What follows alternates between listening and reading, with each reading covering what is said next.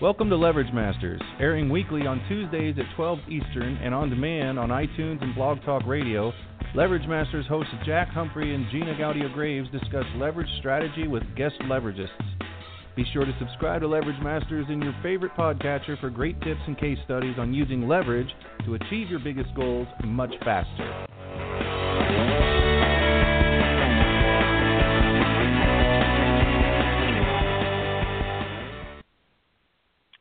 Well, welcome everyone to another episode of Leverage Masters. Along with my co-host Jack Humphrey, I am Gina Gaudio-Graves, and we are the co-founders of TheLeveragists.com and Divisio.com. And we have got a fantastic guest lined up for you guys today. How are you today, Jack? I am good. Got up at 4 this morning, willingly, on purpose. And been going ever since. I don't know. I don't know. I'm just having one of those days. Doesn't everybody have occasionally at least one of those days? That is not your norm. That is not your norm at all. Wow. It's fantastic. I've gotten so much done. I'm going to see if I might be able to make a habit of that. At least 5 or 6 in the morning would be nice to keep on average. I hear people get an awful lot done. I mean, the house was as quiet as it could possibly be. And in that 2 hours, I got way more done than I do in 5 or 6 hours the rest of the day. Well, I get up between 6 and 6:30 every day. Every so often I'll sleep in, and that means I get up at 7. But, boy, it gives me that quiet time in the morning to set my intention for the day and do my daily practice and whatnot. So much nicer than when I used to sleep in until 10 or 11. My wife complained that she gets my Google Calendar changes and updates, and that was one of my projects, was working on my calendar goals and things like that. I guess it inundated her email, her inbox a little bit. So I'm like, well, that happens sometimes. Sorry. Well, why don't you tell everybody who our guest is today? Because I bet he wants to jump in on this conversation, too. Yes, we have Sid McNairy, who's a yoga instructor, international peace warrior, healer, musician, and artist. And I believe you are the dude who was supposed to be here a while back, and then there was a scheduling mishap or something, and that we're finally getting to talk to you. Welcome to Leverage Masters. Yeah, you got it. Hey, thank you. And he sounds like our kind of people, too. Thank you very much. Well, fill us in a little bit. So what's getting you out of bed and excited these days? That's a really, really light background, but that's the material that I had. Fill us in on what you're excited about these days. I mean, what's really exciting is to really see, in the midst of all the chaos in the world, there are people really looking to continue to bring us all together as unity and, create true community around the world. And so that motivates me. Other people that are inspired to bring forward love and peace in the world. And I've been coming into really connecting and helping people heal in so many different ways and become powerful in their lives. So that's what inspires me to get up every day. This might seem a little out of left field, but I thought just as you were speaking, you would be the perfect person to ask this question. I work with the environmental and conservation community and have since the early 90s. And there's a thing going around now with all the ever more dire reports on climate change and things like that, and I can't remember the phrase that people are starting to call it, but it bothers me that people are even giving it a name.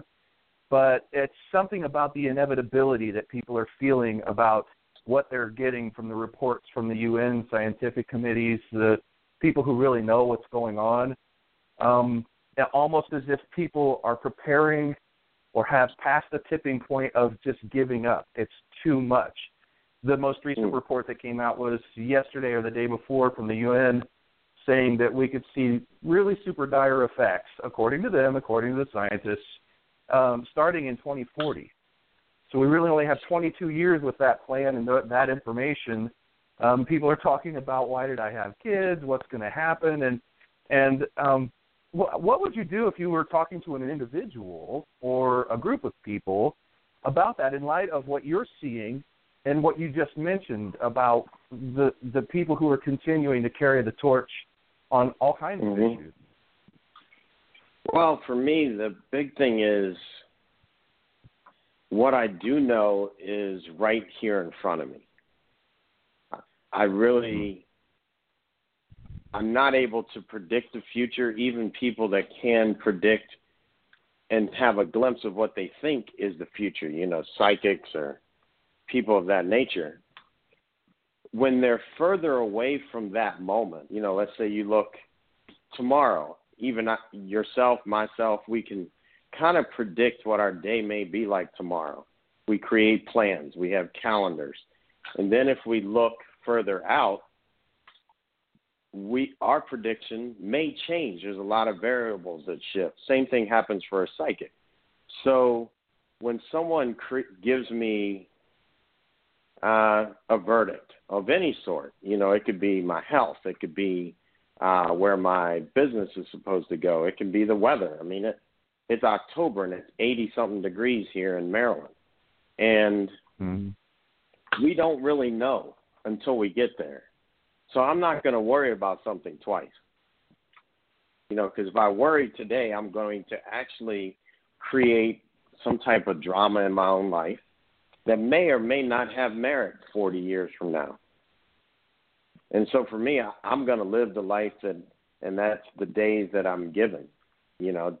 Tomorrow someone can have misfortune and cross the street, and they don't have tomorrow, but they do have today. So that's just always been where I come from, is to live this the best that I can. The other thing is, and I often see this we do it in marketing, we do it in this buildup of fear around things.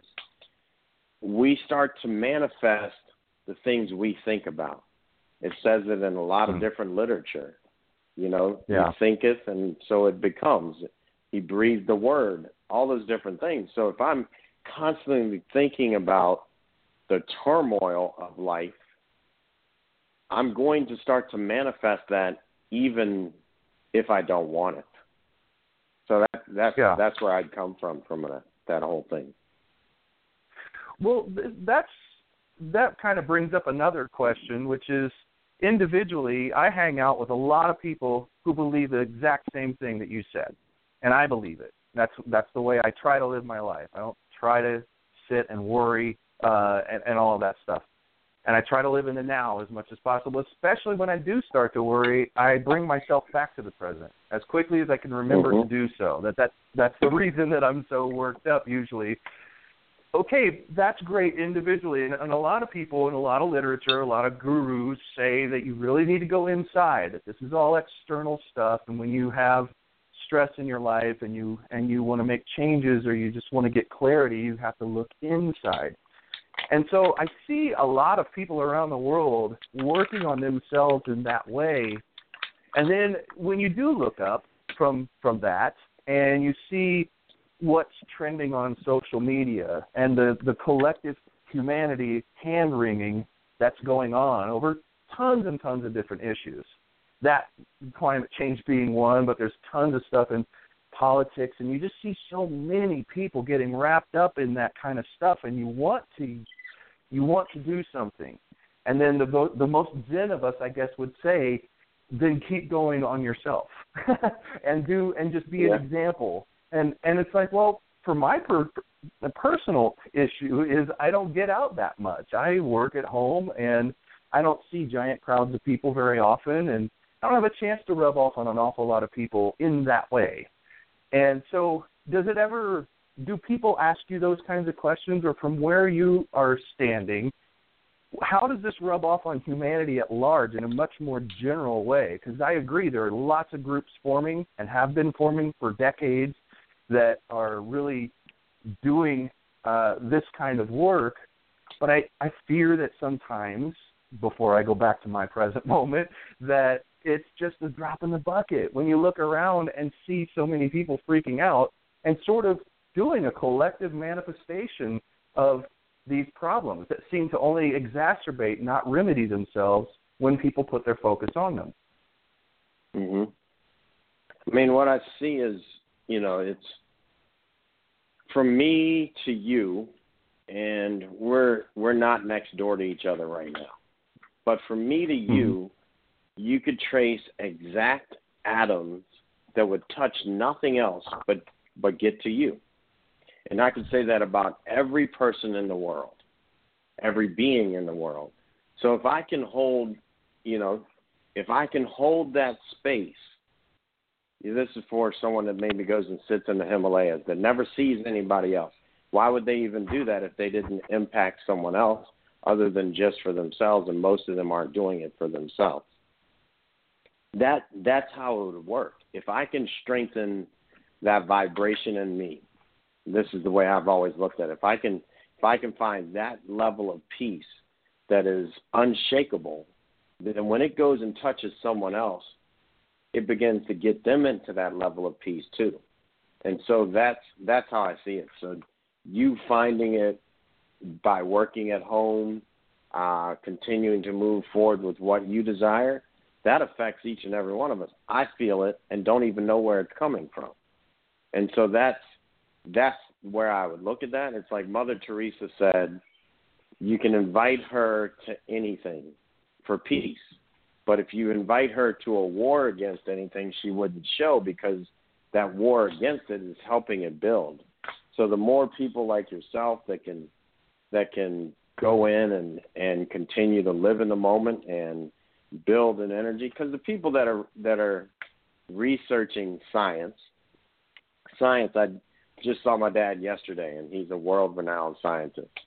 And he said what science has really always been about is trying to understand what God has already done.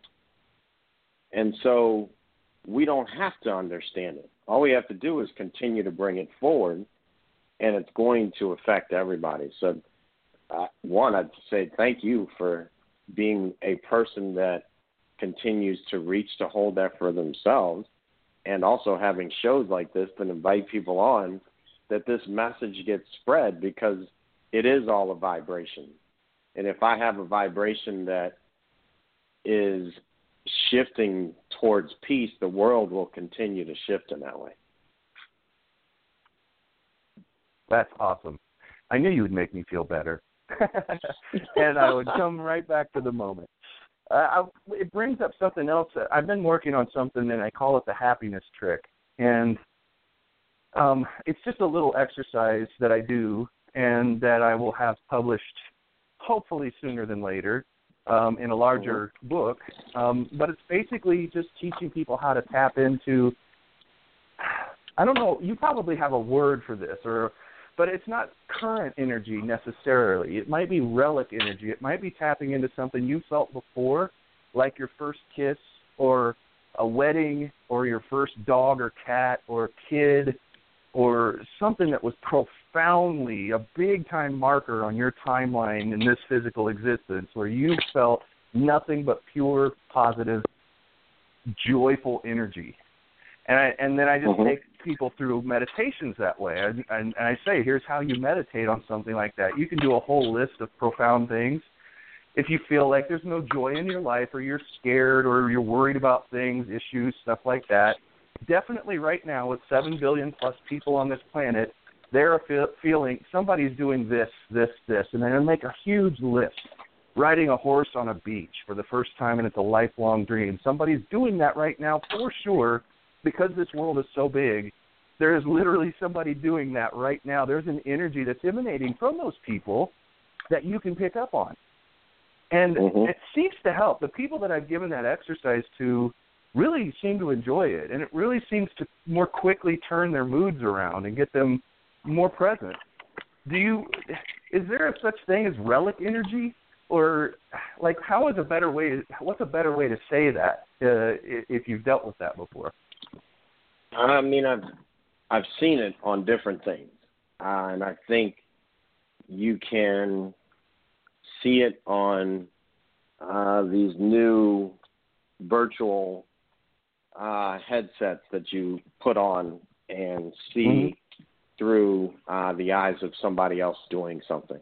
And they actually, when they go to make those things, they have someone actually doing it with like 100 cameras around them, so that no matter where you turn, you see what that view would look like as you're doing this. You feel it in your body. Your body actually has a visceral response that emanates a vibration outside of yourself. And so that, 100%. I agree that most people don't go there in their mind because they haven't yet just learned to master their own imagination. So you're kind of giving that little plug for their imagination to go, that freedom to go there. It never really occurred to me until you said that we're in a kind of primitive way, although it's as high-tech as we have right now, it's pushing the boundaries of our technology to do that stuff convincingly without making people throw up and to give them those feelings. And we've been working on that for, really hard for at least the last decade, really hard. And there's been some progress.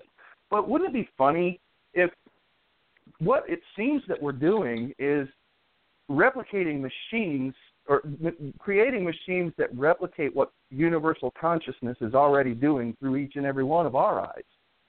And we're making machines to do it, and maybe we find out 40, 50 years down the road we never needed these Oculus glasses or any of these things, that we were making something more complicated that's not that complicated. Well, the thing is, I'm Native American, so I'm very fortunate that, and maybe it's because we were put on the reservation, or elders passed down things by word of mouth because they didn't want it to just get out to everybody. So because of that, it has given way to things like Vision Quest, sitting in a mountain and getting connected to spirit for ourselves, as opposed to sitting in my house looking for it on my computer.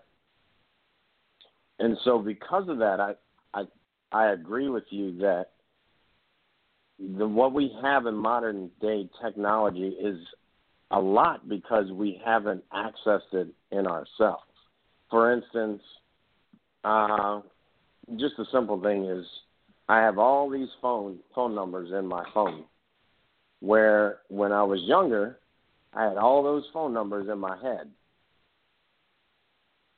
And now I don't use that, Now, granted, that frees up space in my mind to potentially do something else. Now, what am I doing? It's like when they went to one of the elders and asked him, after Neil Armstrong landed on the moon, what he thought about that. And he said, and I want to say it was like Sun Bear, or it was somebody during that time.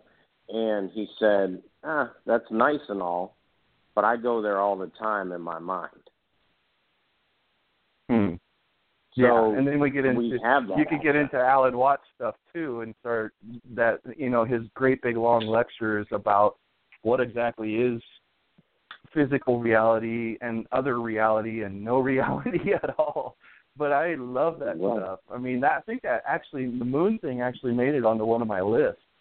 Just picture being there without even needing one of those great big bulky suits and falling on your face in front of the whole world, and just be there. I think that stuff's awesome. Yeah. I mean, we so have access to. Well, it's just inundated in our mind that it's not possible for us to do it without, and that in many ways goes back to, if you knew you could do it in your mind without everything else, the $1 million becomes a null and void on that subject. Yeah. It would be economy crushing if everybody woke up with that understanding at the same time. I think sales of everything would go down. Sales of everything. I was in Jamaica just shoes or cars, but just everything, because people would start to understand more what's our true nature, what's really important, and what really should be valued. And then we'd look around at our money and our gold and our, baubles and widgets and think those are not the most valuable thing in my life. In fact, I can't find any value in them at all now. That might be quite scary for world leaders if the population got turned onto that too quickly. At the same time, there seems to be a sense of urgency in the universe for us to make some decisions on a global scale, on a giant, scale. And it sometimes feels like we are, and sometimes feels like we're still talking about things we were talking about in the 90s, in the 80s and 70s, and way, way before that. So it's got its ups and downs, I guess. Yeah. I can recall just being able, back in the 80s when Star Wars started, all that stuff was so far out, not going to be done. And then it became, all of that stuff's here. And so all we have to do is think it and allow it to become. Most of these things that my phone does, if I take the time, I can do them myself. And and that's just in my own thought right now. And I would say that everything that my phone does, I can do it as well. I was in Jamaica giving this talk to 50 guys that came off death row. And when they took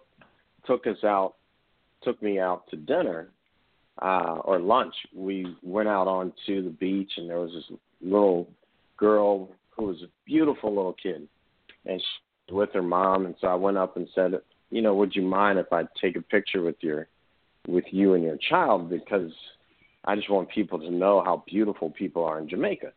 And she was really hesitant. And I said, look, that I know it can seem very weird. Don't even worry about it. I went back, and one guy I was with, he's like, you've already taken 50 pictures of her. And yet we think that just because we're going to put it on the phone, you haven't taken a picture, but it's already in your mind. And that's so true. Like, look around. You've already seen the cabinets in your house. You've already seen what your car looks like. And when you close your eyes, you can still see it. You've already taken those pictures. Your mind already does it. And that's such an awesome thing to me to be aware of. Yeah. It is amazing. I was just, Gina, we're talking behind you a little bit, but things here.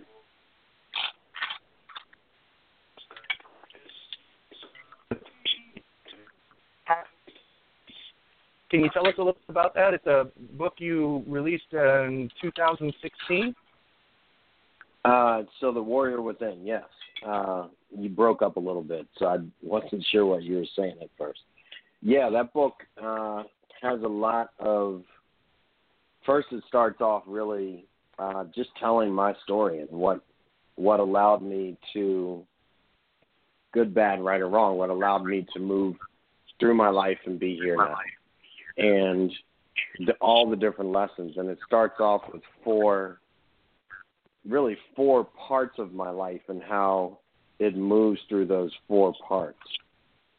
Going from really victim consciousness and then into a space of connecting deeper into spirit. And so that's the beginning, the first half of the book. And then the second half of the book is what we call the spirit of the game, and the game is life. And it just correlates my lessons from coaching football and playing sports into this game we call life. So that's how it really works. The 4 cornerstones, and then the spirit of the game, and the game is life. Awesome. There's a lot of stuff here that you teach about yoga. Yoga is a really, really big deal, obviously, in your world, in your life, and surely for those around you. And as someone who's heard about yoga and the benefits of it, read about it, a lot of the Eastern things that I've read over time, the people that I follow, they will always mention yoga and how important it is. And I've found myself and wondering if I'm like other people, not really ever knowing where to go, how to begin, what it means, from a physical and mental and everything. Could you break it down the way you would for beginners, for people like me maybe who have been struggling for years, on again, off again, kind of thinking maybe we're doing yoga? But I think the way you're talking about and the way the masters really talk about it, it's a much more holistic thing than just bending and stretching and things like that. And it might be one of the disconnects that I think it hasn't been taken off as much as I think it should have, and as much as probably someone like you would like to have seen it take off by now.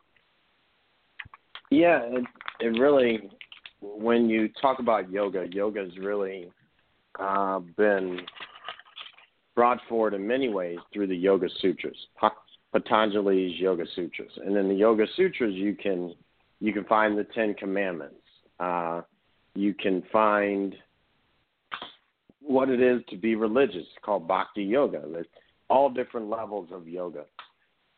And through yoga, it's really about this union from, and that is the root of the word yoga, means a union or to yoke. And it's bringing what, a lot of people call it ego. But what I've come to realize is ego was a theory that Freud put together that we now in today's world run around with acting like it's real, but it was a theory.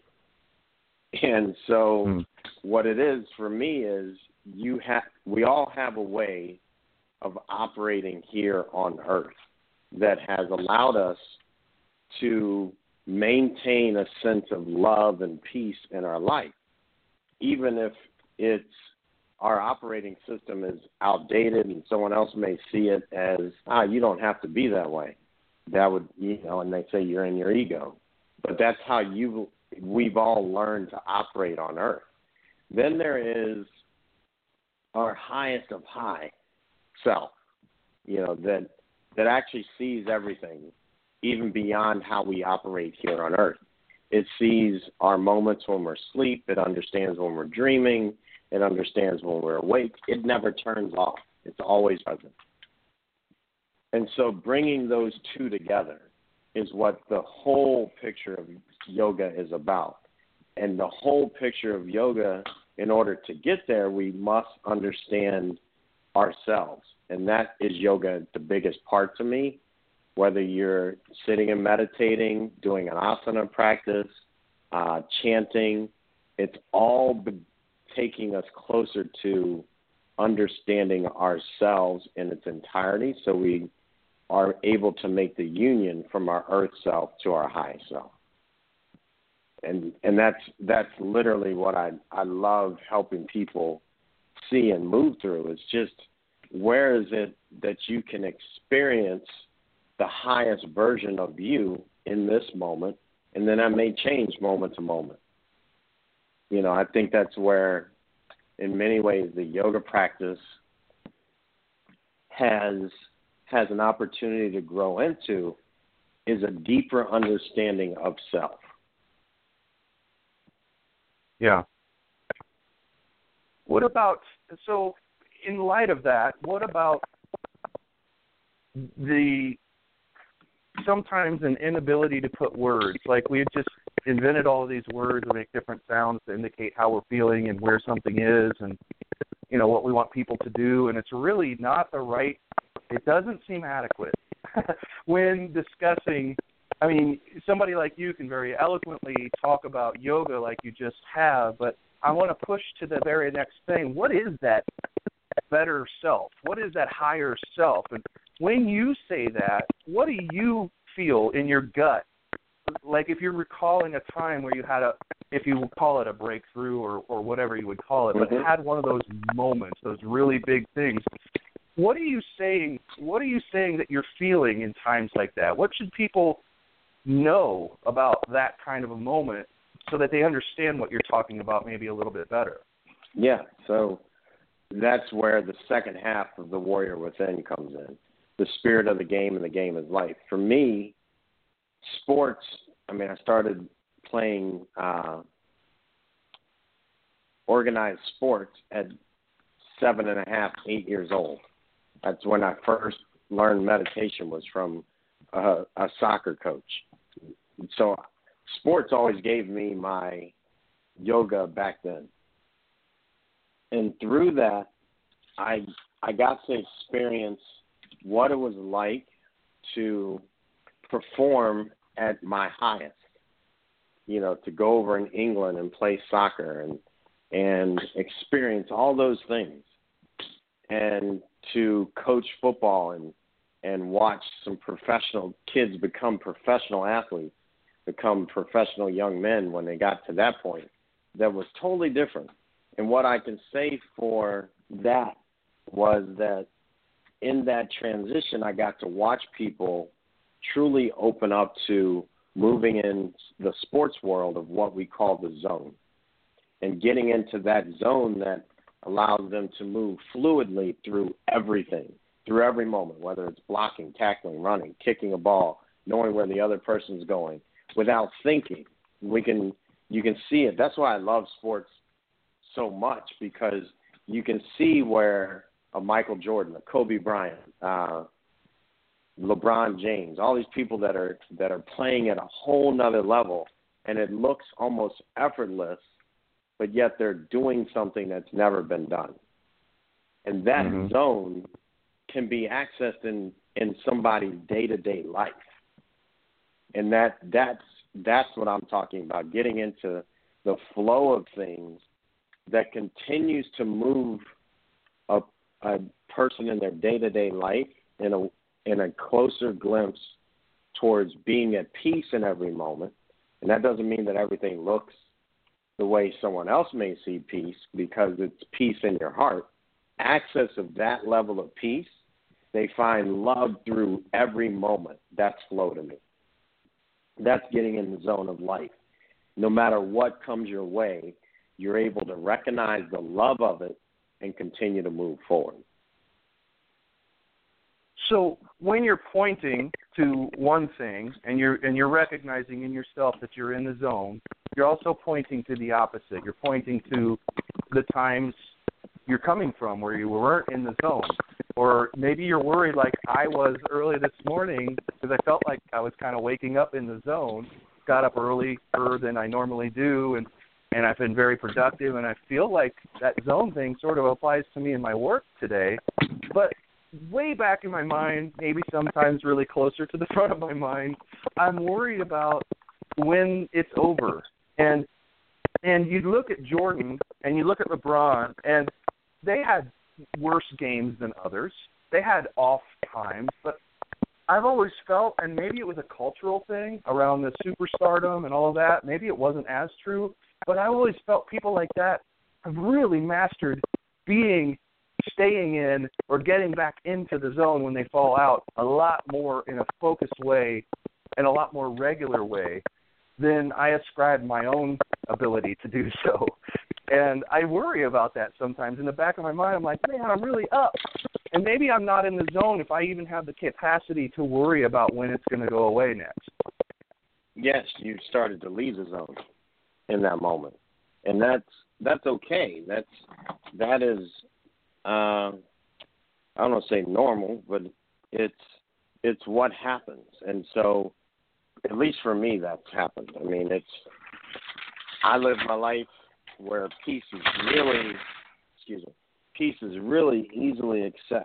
And then there's moments where peace is lost. The greatest thing I've learned, though, is in those moments where I recognize peace is lost, is how fast I can get back. And I was just talking to my best friend this morning, and we were talking about how I recognized that there were times in my life that I truly would feel almost depressed because I would move through this heightened state, like, we're talking about this zone. And then there was almost a crash because in order to get to that, I'd have to go so high and then I'd come down. And so now I don't have to move as far off the middle to access that. And so there is no crash. It's almost like an even pulse that's just happening. And so that's I think when someone says, oh yeah, it's easy for them, when it comes to a LeBron or a Jordan. Well, they practiced. Yeah. They practiced to get there. And it just so happens that now with a LeBron, for instance, his practice now, because we demand it of our athletes, his practice doesn't stop on the court. So because they're under this microscope, that they actually have to appear to be in the zone longer because they have to flow through an interview. They have to flow through some stranger on the street. So now they're practicing it longer. But they know when they come out, and they likely get back in a lot quicker because they know when they're out. And as soon as you know you've lost something is the moment that you can find it again. Well, it sounds like an enviable position to be in, to the way that you describe your center, and you're never very far from your center.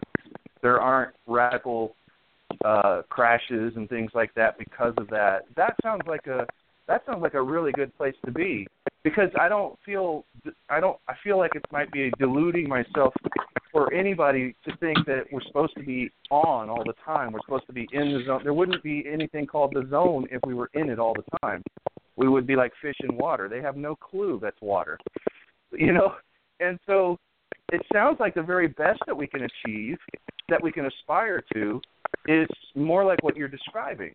That you're never very far from peace, but there are times when peace is just out of the question in that moment. But you know that you're not very far, and it must comfort you even in those unpeaceful times to know that in the back of your mind you might not be having a good time right now, but you're just right next door to that sweet spot that that you don't go too far from nowadays. How do you coach people to get closer to that? Well, I'd also say that a fish doesn't know, because it's in water, it doesn't worry about the moment. At least I don't know. I'm not a fish. But I'm pretty sure they aren't necessarily thinking about leaving the water. Yeah. So at some point, we can get to that place of being in peace like we're in the water. And then we won't worry about leaving the water because we're just in it. Right now, the reason why we think about it is because we're not in the water. And so sometimes we go in, sometimes we come out. Eventually, we'll just go in the water. And I think from my limited mind space, because I would like to think that I'm getting closer than I was when I was a football coach to what some call enlightenment, but I'm not there yet. The fact that I even have to bring it up as a talk means I'm not there. And so, in that, do you think that's supposed to be our experience in this physical reality? Do you think it's like having something and just cutting something in half and half and half and half and half? That can go on infinitely, where you're trying to get to zero, but you can't get to zero if all you're doing is cutting the distance in half.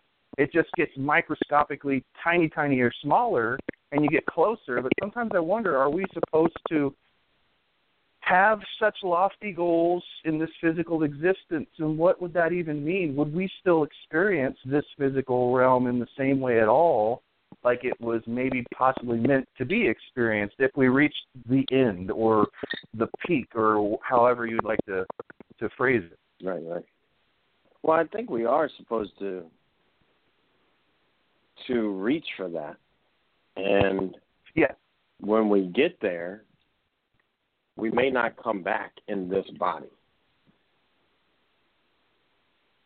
I don't know, but it seems that if you practice Christianity, you would feel that, well, if you practice Christianity, depending on the level of how you hold your own Christianity, you may feel that only one person could have ever done it. If you have given way to a space of seeing all the many enlightened beings that have come, I would feel that it becomes a thought that you could also get there as well. At least that is for myself. So it's fascinating. Although it's a goal, it's not something I want to spend my time being stuck on, or I'll never get to the goal. Yeah. Well, it's sort of like a North Star. Nobody actually used that to get across the ocean with the idea that they were going to actually go and touch the North Star. They just used it as a guide point, right? Maybe that's a good analogy? Yeah. Yeah, that's a great one. I like that. It is fascinating that this secret is so well kept. Like, the design of everything in this physical existence, as hard as we've tried, and we started out talking about technology and, how smart humans are in creating all of these things, landing on the moon, making iPhones and stuff like that, that the secret remains a secret. Like, we don't all. I think a lot of people are living very, much more in the physical and reactionary to what happens externally, but a lot of people have really great theories, lots of different religions, lots of different beliefs and philosophies, but you can't look at anybody on this planet and go, that's it, you've got it, because everything at some certain point has a faith mechanism to it, doesn't it? Or is there something we can point to and say, we've figured out the best kept secret in all of life itself? No, but I think that's why we're here. Mm-hmm. From my view, I feel like man was created so that the infinite could even understand itself. I feel like we all have that deep connection inside of us that is truly from the creator of all, the beginning, whatever you want to call it, and don't want to get stuck on a name of it. And through each of us, it can see itself and experience itself and see all the different ways that life unfolds. Because in order to do that, it has to see every perspective, every interaction with everything. Someone argued when I said I am protected from by the infinite, and I am blessed in that way.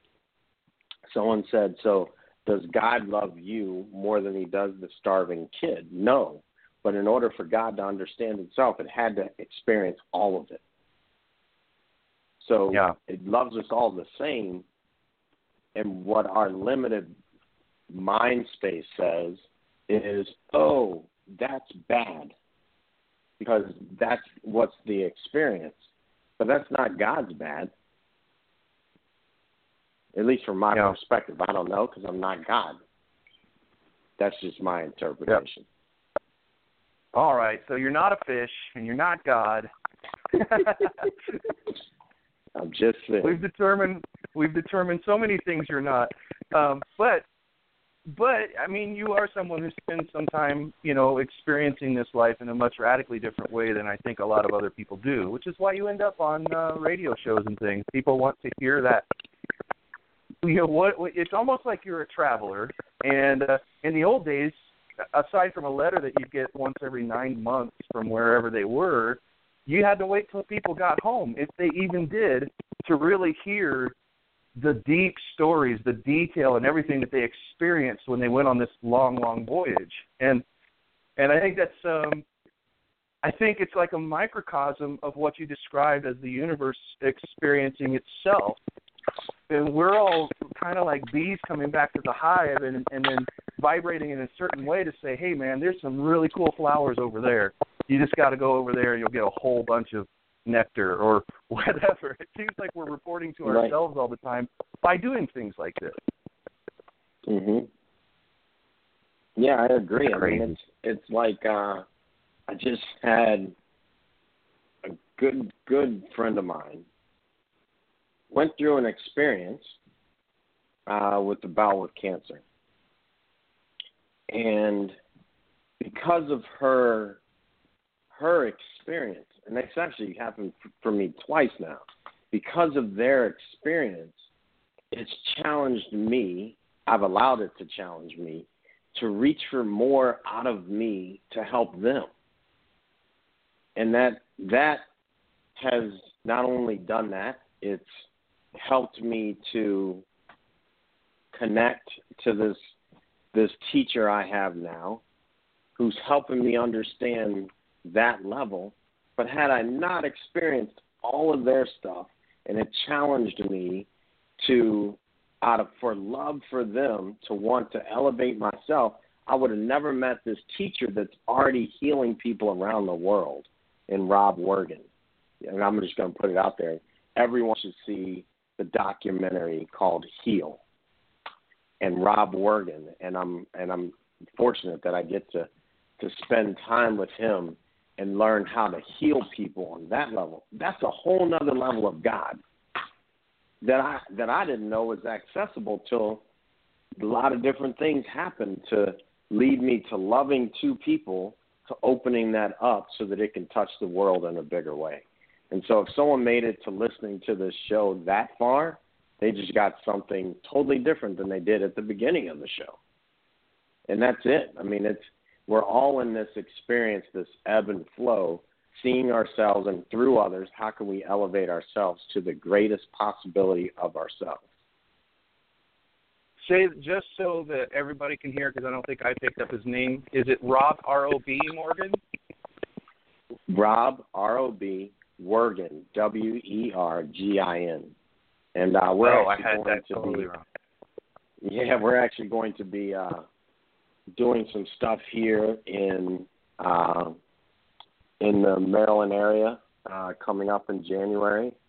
And, yeah, really just I'm so impressed at the fact that I've gotten to a place for myself to see a reflection of somebody that is living what I desire. Most people don't even know that's possibly on the earth right now.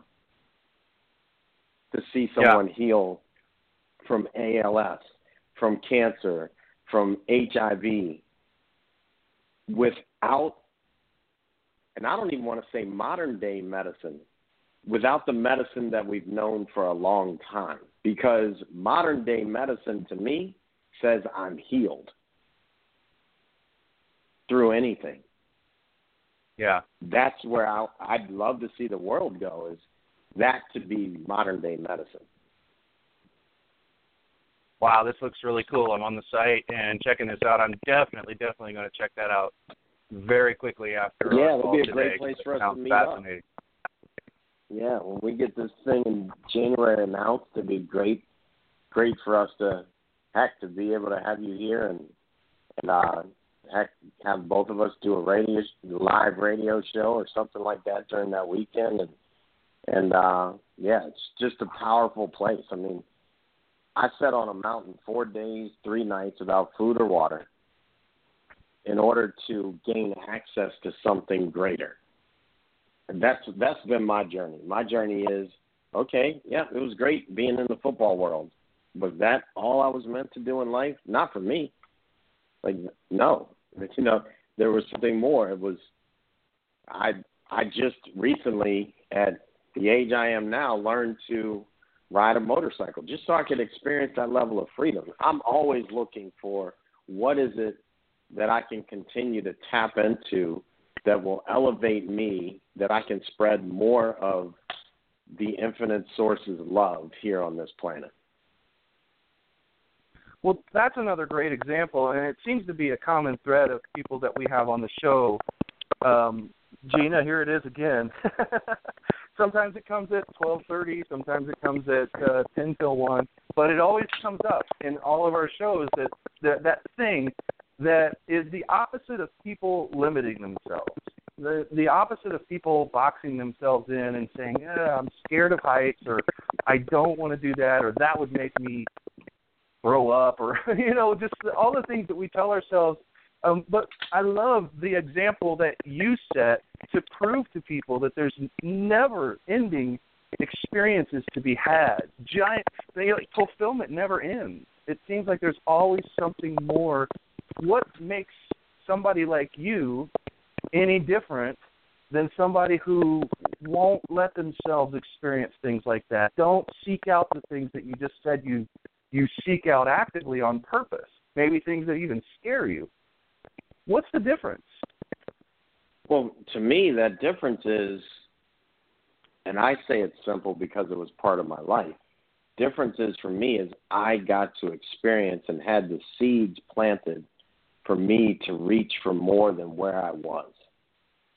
Someone in, only, I think it's still at 30-something percent, 31% of the world has internet access. So 69% of the world doesn't necessarily know what the web is like of a spider. A spider weaves its whole world, its web, from inside its body and puts it out. So a lot of people don't know what that's even like. It's like Christopher Columbus thought he discovered America, but there were already people there. So in his mind, he had this discovery, but there were already people that had this discovery before him. So that part of it, the fact that most people don't have the seed. Now, I think that's where we can, you, myself, Andrea, all these different people Ken, Roshan, that got me to this place of meeting you, or Rob, we can all plant these seeds. And they don't have to be, we can move beyond the seeds of fear and plant these seeds of love and let them grow. And that's the way that the world, and then someone takes what maybe you told them and spreads that to their neighbor, and their neighbor spreads it to one more, and it just keeps going. Yeah. I feel like, I try to, whether I'm doing it consciously all the time or not, it seems like there's a pattern in me that seeks out how the world's doing in general. And that's a really, really tall order, because you couldn't possibly keep your mind on such an incredibly big and diverse and infinite connections and everything between all the people, let alone the 40 million other species on the planet we share it with. But I like to try to think that at some point I could take a gauge, take a pulse. And to me, it feels over the years that so many more people, more exponentially, are doing some sort of waking up to the idea that there's a lot more to this life than what we started out being told when we were born here this time. Or, because we were given all the rules right when we were born. And when we're, we just accepted all of those. And it seems like there's just a lot more people. I don't know if that's your experience, that you go out a lot more into events like you're talking about in Maryland and things like that. What does it look like from your vantage point? Does it feel like these seeds are taking root in a really big way? Yeah, definitely. I really do feel like the fact that it is warmer here in October than it ever, in my opinion, I can't remember in October, this part of October, like there were what they called Indian summers, right? Where a glimpse of a day and then, okay, get ready because it's coming after this week. This has been a nonstop elevated temperature. And so to me, that is because we as human beings are shifting. And so that just shows up that way, that it is continually connected. I'd also say that one of the elders once when I was on the land. They said, look up. Now, I want you to realize that this was at nighttime. I want you to realize that long, long time ago, the sky was completely black. And so when you look up and you see that there are more stars now than ever, the light is winning, and it'll continue to win. And that's how I just go out at night on a clear night and look up and remember that the light is winning. It used to be just complete darkness. It's a universal scoreboard. That's what you would do on the field, is look up to see what the score was, and you're just doing it on a much, much bigger scale. Right. Yeah. So it's awesome. Pretty awesome. Yeah. Well, so let's go. Is Maryland the thing that you want to talk about today? We need to get people to some place where they can find out more about that. Is there a good URL that you can give us? Yeah. Anyone can go to my website. It's www.sidmcnairy.com, MCNAIRY.com, and that'll have all our upcoming events, all the things that Rob and I will do together will be posted there, and then direct someone to where they need to go. I teach here at Down Dog Yoga in the D.C. area, Bethesda, Georgetown, it's in Clarendon, and also in Herndon, Virginia, and then I'll be up in Krigsman Yoga in a couple weeks, leading a teacher training, a week-long first 100 hour of our teacher training, and then also here at Four Warriors Yoga. My son, who started teaching at 13 because he grew up around football and yoga, he started teaching at 13. He now owns the studios. That's fourwarriorsyoga.com.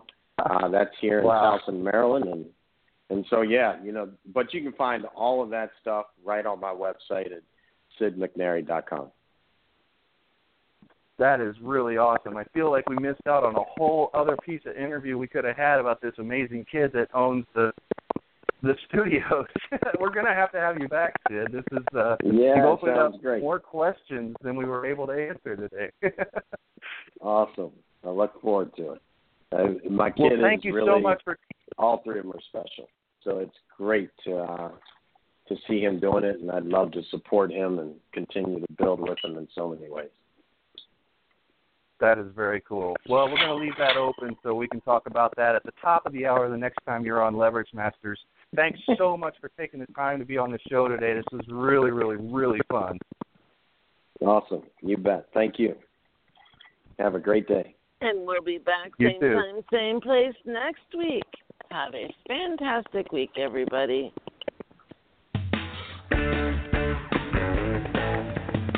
Tune in next week for another episode of Leverage Masters. And don't forget to follow us on Facebook on our Leverage Black Book page to keep up with the latest. We'll see you next time on Leverage Masters.